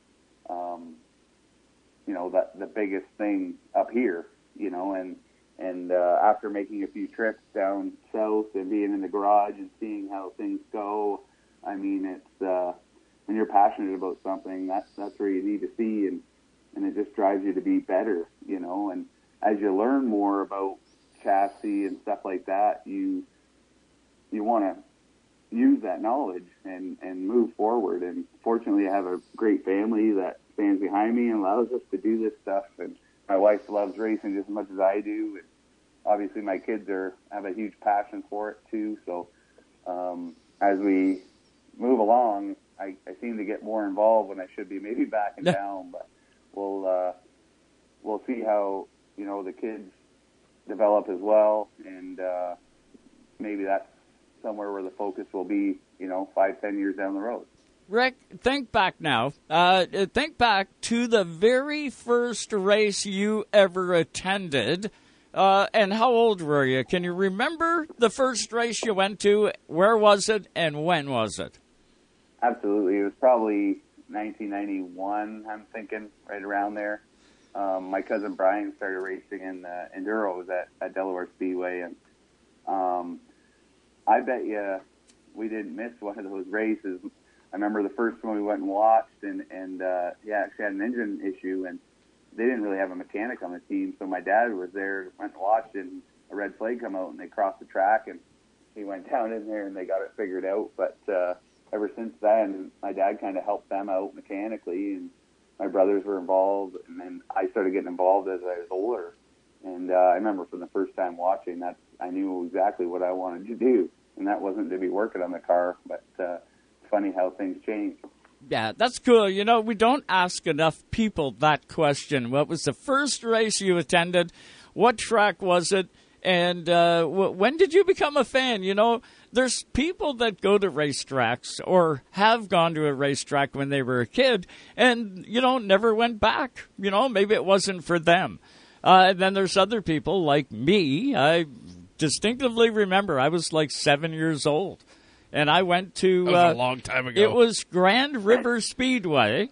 It's not even in existence anymore. It was before Flamborough Speedway opened up. And I went there with the Morrison family from down the road. I lived in Guelph, and Glenn Morrison and I hung out. His older brother, Brian, he raced. He raced, and it was a Comet. Believe it or not, it was a Comet. And my job, I was at his shop one day at Glenn's parents' house, and my job was to shine up the wheels. And I was only 7 years old. I shined up the wheels. And then I was lucky enough to be invited to the track. I went to the track with Glenn and his other brother, Paul. They couldn't go in the pits because I was too young, so they actually sat in the grandstand with me so that I could watch the race. Cool. I became a fan that day, and I've always been a fan all the way through. So it's kind of interesting to find out when someone became a fan. And, of course, you usually become a fan of the sport, and then down the road you become a competitor. And by the sounds of it, it was a little while until you became a competitor. But what was your first year of racing, Rick?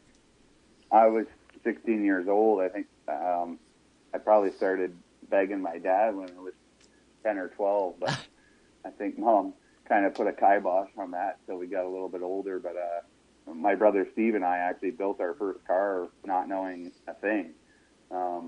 Obviously, we had the facility to do it with the pipe bender and everything else, but we started racing in 2003 at Delaware Speedway, and I was 16, I believe. You didn't practice or nothing back then. You just went. I mean, there's 260 cars on the track, and you drew for your number, and you sat in your car, and away you went.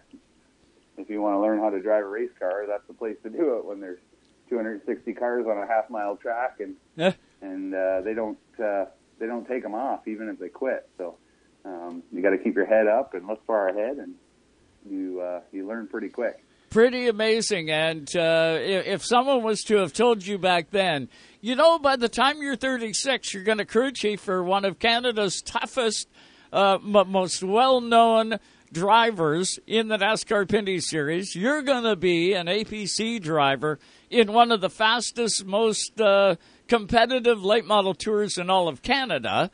And, by the way, you're going to have a son that's going to have a sprint car, and you guys are going to have a track with enough cars to do your own heat. You probably would have told that individual they were off their rocker, but look at you today, Rick. Yeah, absolutely. And that just comes to the people you meet along the way. I mean, I think on every podcast you listen to, whether it be Dale Jr.'s or I see Alex Nagy's got one now I've been listening to, and it seems like it's the same kind of story from these racers. And it's the people you meet along the way and the people you get attached to. And when you have the passion, it's just, if you want to get involved in this sport, all you got to do is step up and ask. because everybody's always looking for people, and it's all volunteer work, but it's fun. And when you get to stand up on a stage in North Carolina with Andrew Ranger to win a championship, I mean, and knowing that you had a small hand in that is pretty cool, right? And when you watch your buddy start the Daytona 500, that's pretty surreal. So, I mean, you can go from watching a race to a grandstand to seeing that stuff in a short time, really. Pretty cool. You're living the dream, and you're doing a great job. I know we can't wait to see you on the racetrack. This is going to be an exciting season when we do get it underway. Until then, I guess we can follow you along social media. You got all those bases covered? Yeah. Twitter is at RBurburn88. Facebook is just Rick Verburn, and Instagram as well. And, you can follow along. We haven't been doing a ton of stuff just yet, but I've been at the DJK shop usually once or twice a week, all the way through the winter. We got everything prepared there. Cars are ready to go. My late model's there. It's all stickered up, ready to go, sitting on stands. We're just actually working on our dirt cars now, kind of filing stuff up for that. But it should be an awesome season once we get going, and I'm really looking forward to it. And we just, every chance we get, the little dirt track's just a few kilometers from the house, so we load up after supper even on a weeknight and head out there and just get Ryan some seat time. So Chase has been down a few times, and my brother's boys there quite often too, and that's just been a riot. Well, congratulations on the announcement. You get after it. Get out there and do some of that Rack Hunter trophy hunting. That'd be kind of cool to see you go out there and win one. Absolutely. It looks like we got a great field of guys. I see some trophies being hunted already, and I'm just looking forward to the whole deal. It's going to be fun. I don't know how many trophies we'll be able to hunt, but we're definitely going to try. It's a pretty stout field. It's to be a part of the APC series, I think, is what I alluded to earlier with that CASCAR Super Series, and I can see that direction in that series, and they're doing a phenomenal job, Luke and his team, and looking forward to seeing where that goes in the future. And then, just getting some experience at that level is going to be better for everybody.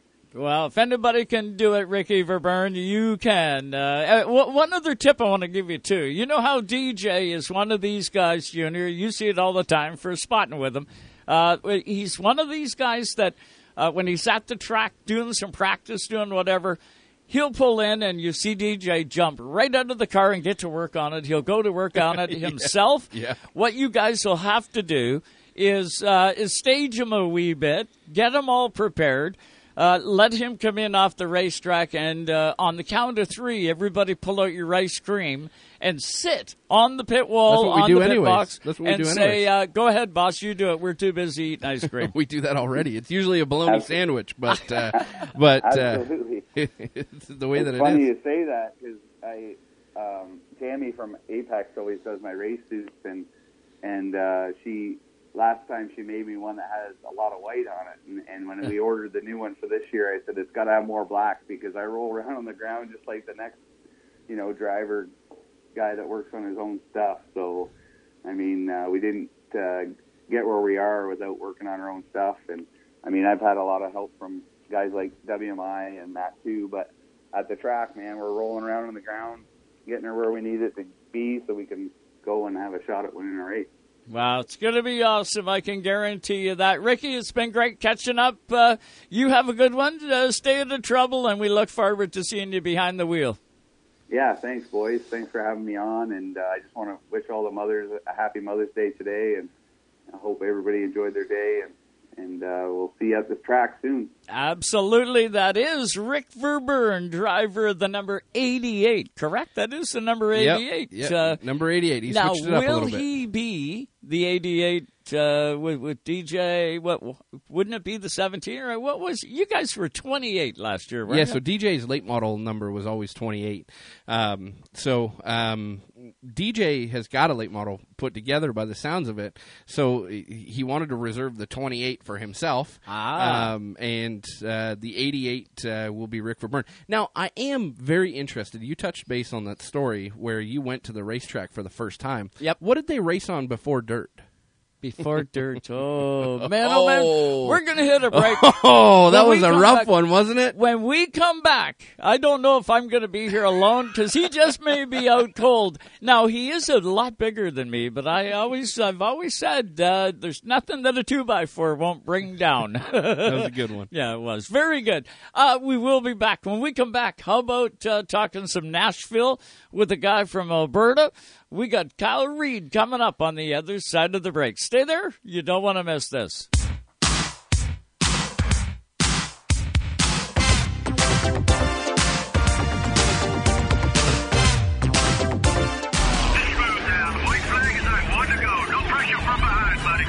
Get your race fix anytime online. www.racetimeradio.com. Also available on Facebook. Just search Racetime Radio. And as always, you can drop us an email. info@racetimeradio.com. From 2 wheels to 4 and so much more, Rev TV also features exclusive live race series, up-to-date news coverage, documentaries, how-to programs, and so much more. Rev TV offers you the best seat in the house to feel the rush. Go green with Rev TV.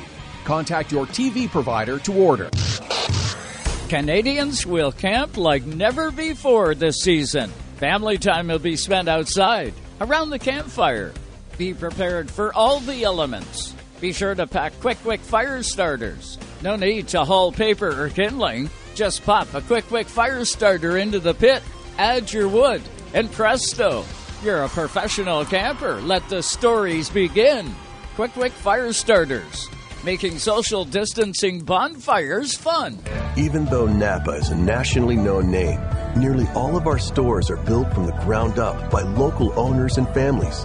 People you might call neighbors will be here, there, and everywhere.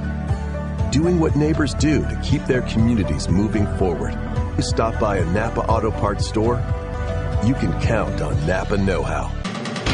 Tonight's Racetime Radio is brought to you by Napa Auto Parts Stores, Port Hawkesbury, New Glasgow, and Antigonish, Nova Scotia. Also by APX Racewear and Quick Fire Starters, the world's best fire starter.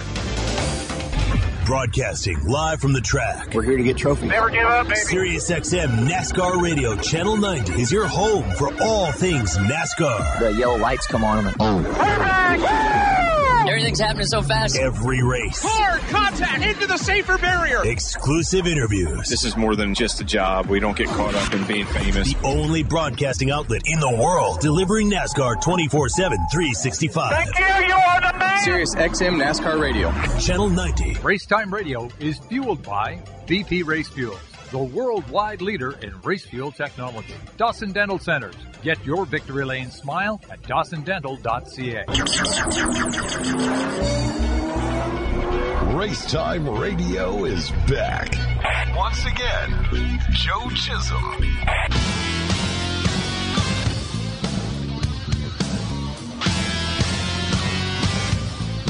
And we are back with you live tonight on Racetime Radio, Sirius XM, Channel 167. And back to the hotline we go to a driver out in Alberta that was down at Nashville Fairgrounds this weekend. He went down 2 divisions, Pro Late Model and Super Late Model. So he got his fill, I'll tell you that. He may be still going around in circles, but let's welcome in Kyle Reed, driver in the number 42. What's going on tonight, Kyle? How you doing? Hey, guys. Good to have, thanks for having me on. You betcha, man. Busy weekend for you, Kyle. Whereabouts are you? You must be still south, right? You're a little far from home unless you flew. Yeah, I'm actually not far from Kansas City on my way north up to Dakota right now. Wow. Incredible. So, take us through the weekend, brother. You had the Super Late Model, good result there, and even better result in the Pro Late Model. A busy weekend for you. Well, I'll start with saying that the 2 cars one weekend was a real good thought, like 2 or 3 months ago. But Friday night, I was really contemplating the whole. Who come up with that idea? I imagine the old driver of the 42 car was a little wore out after practice day, and even more so after the race. Yeah, you know what? It was, I'm, probably bit off way more than I could chew. That whole deal. Like I say, we haven't. Last time we were in the car was September in Riverside, and to go down there and to compete with them guys on that level with them two cars, and that was the first time I've ever run a super late model. So the first time I've ever been in a super was Friday and in practice. So there was a lot of big learning curves. Actually, it wasn't as bad as I thought it was going to be. I think I had it in my mind that it was going to be a little worse than it was with the horsepower difference, but it wasn't too bad at all. They just drive a little different than what we're used to. On arguably one of the toughest racetracks in North America, right? The Fairground Speedway is it's historically one of the toughest racetracks out there. It's definitely chewed up and spit out a bunch of racers. Oh yeah, but it is a fun track. The whole facility, it's just it's old, it's rough, it's but it's fun. It's a real driver's track for sure, and I mean, it was really enjoyable to be there. The super race, was a little frustrating. Halfway through, I was getting tired and wore out a bit and getting frustrated with it. But all in all, like I think we had a decent weekend. We were way understaffed for what we had for guys and to run one car, let alone two cars. So I think we would have been better off to because I wanted to run the super, so I think we should have just stuck to that and focused on that. And I think we would have had a better, we would have qualified better. And I qualified horrible, which I consistently do up to this point in both classes. So it makes it hard when we qualify that far back. And we like in the pro race we made some gains, but I think if we had to qualify better, we would have had a much better showing for sure. Kyle, talk a little bit about the process. Obviously, people, up here in Canada, across the board, are chomping at the bit. They want to race. They want to get out there. They want to get after it. They want to go racing. They want to put a helmet on. Talk a little bit about the process. Was there a lot of hoops to jump through in order to make this weekend possible? Given the current circumstances with everything with the borders and all that great stuff, what was the process like, and would you do it again if you had the opportunity? Yeah, absolutely, 100%. I'll do it again, and I'm going to look at. I want to go back there again, maybe, but it's a little. The process is not as hard as one would expect. I mean, in Canada, everything you hear is extremely negative with traveling and things like that. But for our situation, it's a little different. We have a transport company, and we just happen to have we purchased some new equipment, and we ordered it 6 or 7 months ago, and it just happened to be ready to be picked up in around this time. So we kind of lined it up so I could come down. My father was extremely involved in this whole situation, but so we were able to pick up one trailer, one piece in Georgia, and then I pick up the other one in South Dakota tomorrow, and then I'll headed back up through the border. So it kind of was more of a work trip than anything, but the planning worked out that I could be in Nashville this weekend and run them 2 cars. So it worked out well for us, but just a different circumstance for us, that's all. So did you leave the keys to the shop and the list of things to do with Chris, your brother? Of course, we're used to seeing him drive as well in the number 8. Was it his turn to stay and take care of the shop while you went down and took care of business down the south? Well, I was very fortunate that I was able to go and do this because, like you say, everybody's chomping at the bit to go racing. And, nobody knows what our short-term future is going to be here for this summer. So, yeah, I was very fortunate. And, I mean, we almost called it off there because we are extremely busy at work. And but it worked out. Chris and them were busy. We were busy extremely busy last month here. And then my other brother, Jeffrey, he runs a lot of the operation as well, and we have really good staff. So that worked out as well. So, but it's definitely a team effort for sure. And I mean, on the other end, just getting the trucks and haulers ready, and there's a lot of production that goes on behind the scenes. Like my father, Robbie, and my mother, Mary Lee. They put a lot of time in, especially Robbie. There's a lot of stuff that he does, and I'm sure we overwork him a lot, and a lot of it he says he doesn't get paid for. But it's Junior, how that's like with an old fella. Yeah. I know all about working with an old fella. We're with Kyle Reid tonight. He's coming off a doubleheader weekend at Nashville with the super late model and the pro late model. Heading back for the border now. Kyle, what does 2021 look like from a race season perspective? I know things are going to get messed up here and, delays and so on and so forth. But I can well imagine that the Reid Motorsports Camp has got somewhat of an idea of races that you have on the docket, ones that you want to hit. What's that docket look like if things go according to plan? Well, there's just a whole lot of uncertainty here right now. I mean, if everything was to go to normal, we would run, Antigonish, Petty, maybe some Scotia. Obviously, it's hard for us time-wise to run a full season, but, we'll run as many of the Maritime Pro Stock Tour races as we can. And then, Oxford isn't out of the question for the 250. So it's really going to determine how everything goes, for the Maritimes this summer. And if it's not, if it's going to be hard to travel back and forth and hard to do that, I could see me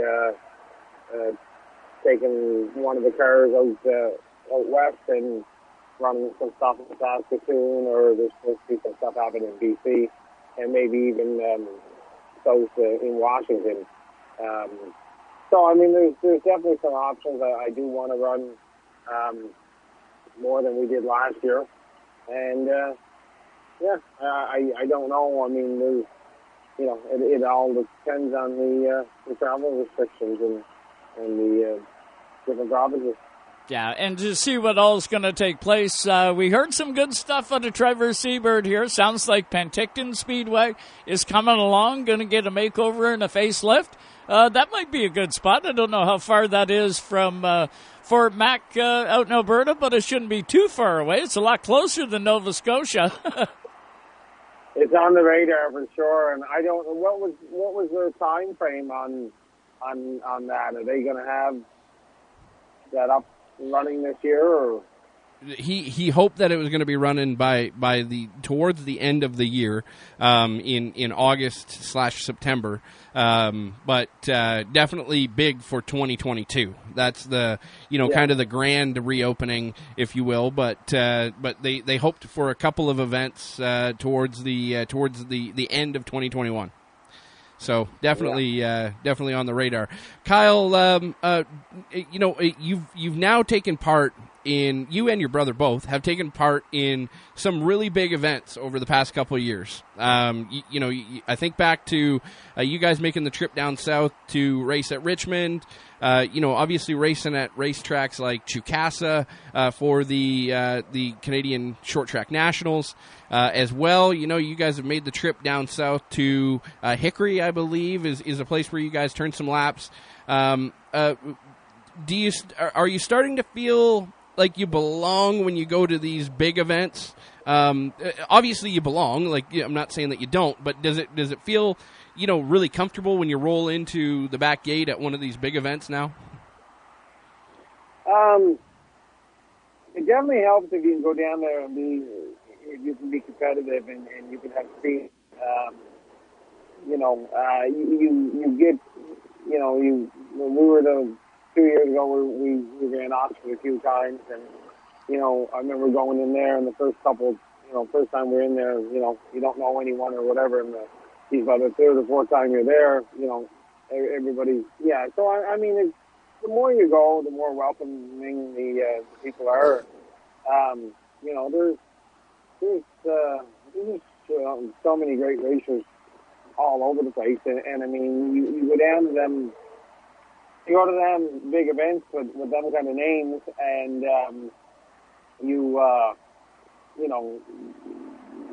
very, very competitive. But at the same token, I know where we come from. We raced in Ontario and especially on the Maritime Pro sector. We're both very, very competitive tours or places as well. Like, I know our tour that we race with. There's a lot of very competitive guys there, and a lot of very competitive guys in Ontario as well. So, they're all over the place. I just find when we go down there, there's just a lot of different circumstances. They run a different tire, so tire management is bigger for us down there than it is like for the Maritime Pro sector. It's not something that we really have to worry about. We don't have to fall off like they do. So, it's just different. We don't typically qualify on our tour, so there's just a lot of stuff that I'm not up to speed with when it comes to that. But we learn more and more every time we go. So. Yeah, every time, that experience makes a difference. Kyle, this has been great catching up with you. We are getting close to the top of the hour, so we're going to throw it back to Toronto at Sirius XM, but got to thank you for your time. Have a safe trip home, and congratulations on a great weekend at Nashville. You did us all proud, my man. Okay. Before I go, I got to wish my mother and my wife, my mother-in-law, happy Mother's Day. And I got to give a shout out to the guys at King Racing, Rolly, Judy, Andrew and Corey, and Jonathan for getting all these cars and equipment prepared for us to make the trip. And also, Fab Specialist Matt Drake. Him and his guys flew us this weekend in Nashville and did a great job for what we had going on. So I just want to give a shout out to them, and also all my family and my mother and father for the work they do. Awesome stuff, Kyle. You have a safe trip, guys. And good job, man. All right, good talking to you. Thanks. You betcha. That's Kyle Reed on his way home, just coming through KC, Junior. We're getting close to the top of the hour. Another action-filled night here on Racetime Radio. That was a lot of fun. Definitely, and we will get hooked up with Jonathan Hicken for next week. Don't know what happened. The wires got crossed there, but a great show all in all. Great guests. I'm pumped up, man. We got to get racing. Oh, absolutely. Write your MPs. Write your MPs. Yes. And, make it known that you want to go racing. Help these racetrack promoters out. Get ready, buckle in, and let's go get it. Absolutely. Check out Brighton Speedway as well. Mark has a really good article on there. Yes, seen that. Very, very good. And Mark Rinaldi has been doing a tremendous job. Can't help it if the government isn't doing their part, but Mark Rinaldi and the Speedway Association's definitely doing theirs. But that's going to do it for Junior and I here tonight in the Racetime Radio studio. Got to thank Susie Q right here for hooking us up with everybody. And hopefully Scotty back in the Toronto studio for getting us out on the Sirius XM network. But I'm Joe Chisholm, along for Junior. Have a good week, everybody. Be safe. Roll up that sleeve. I am on Wednesday going to take that first shot. And can't wait to feel the freedom. And sure hope I see you at the Speedway in the coming weeks. But have a good one, everybody. We'll catch you next Sunday night right here on Racetime Radio, Sirius XM, Channel 167, Canada Talks. Happy Mother's Day.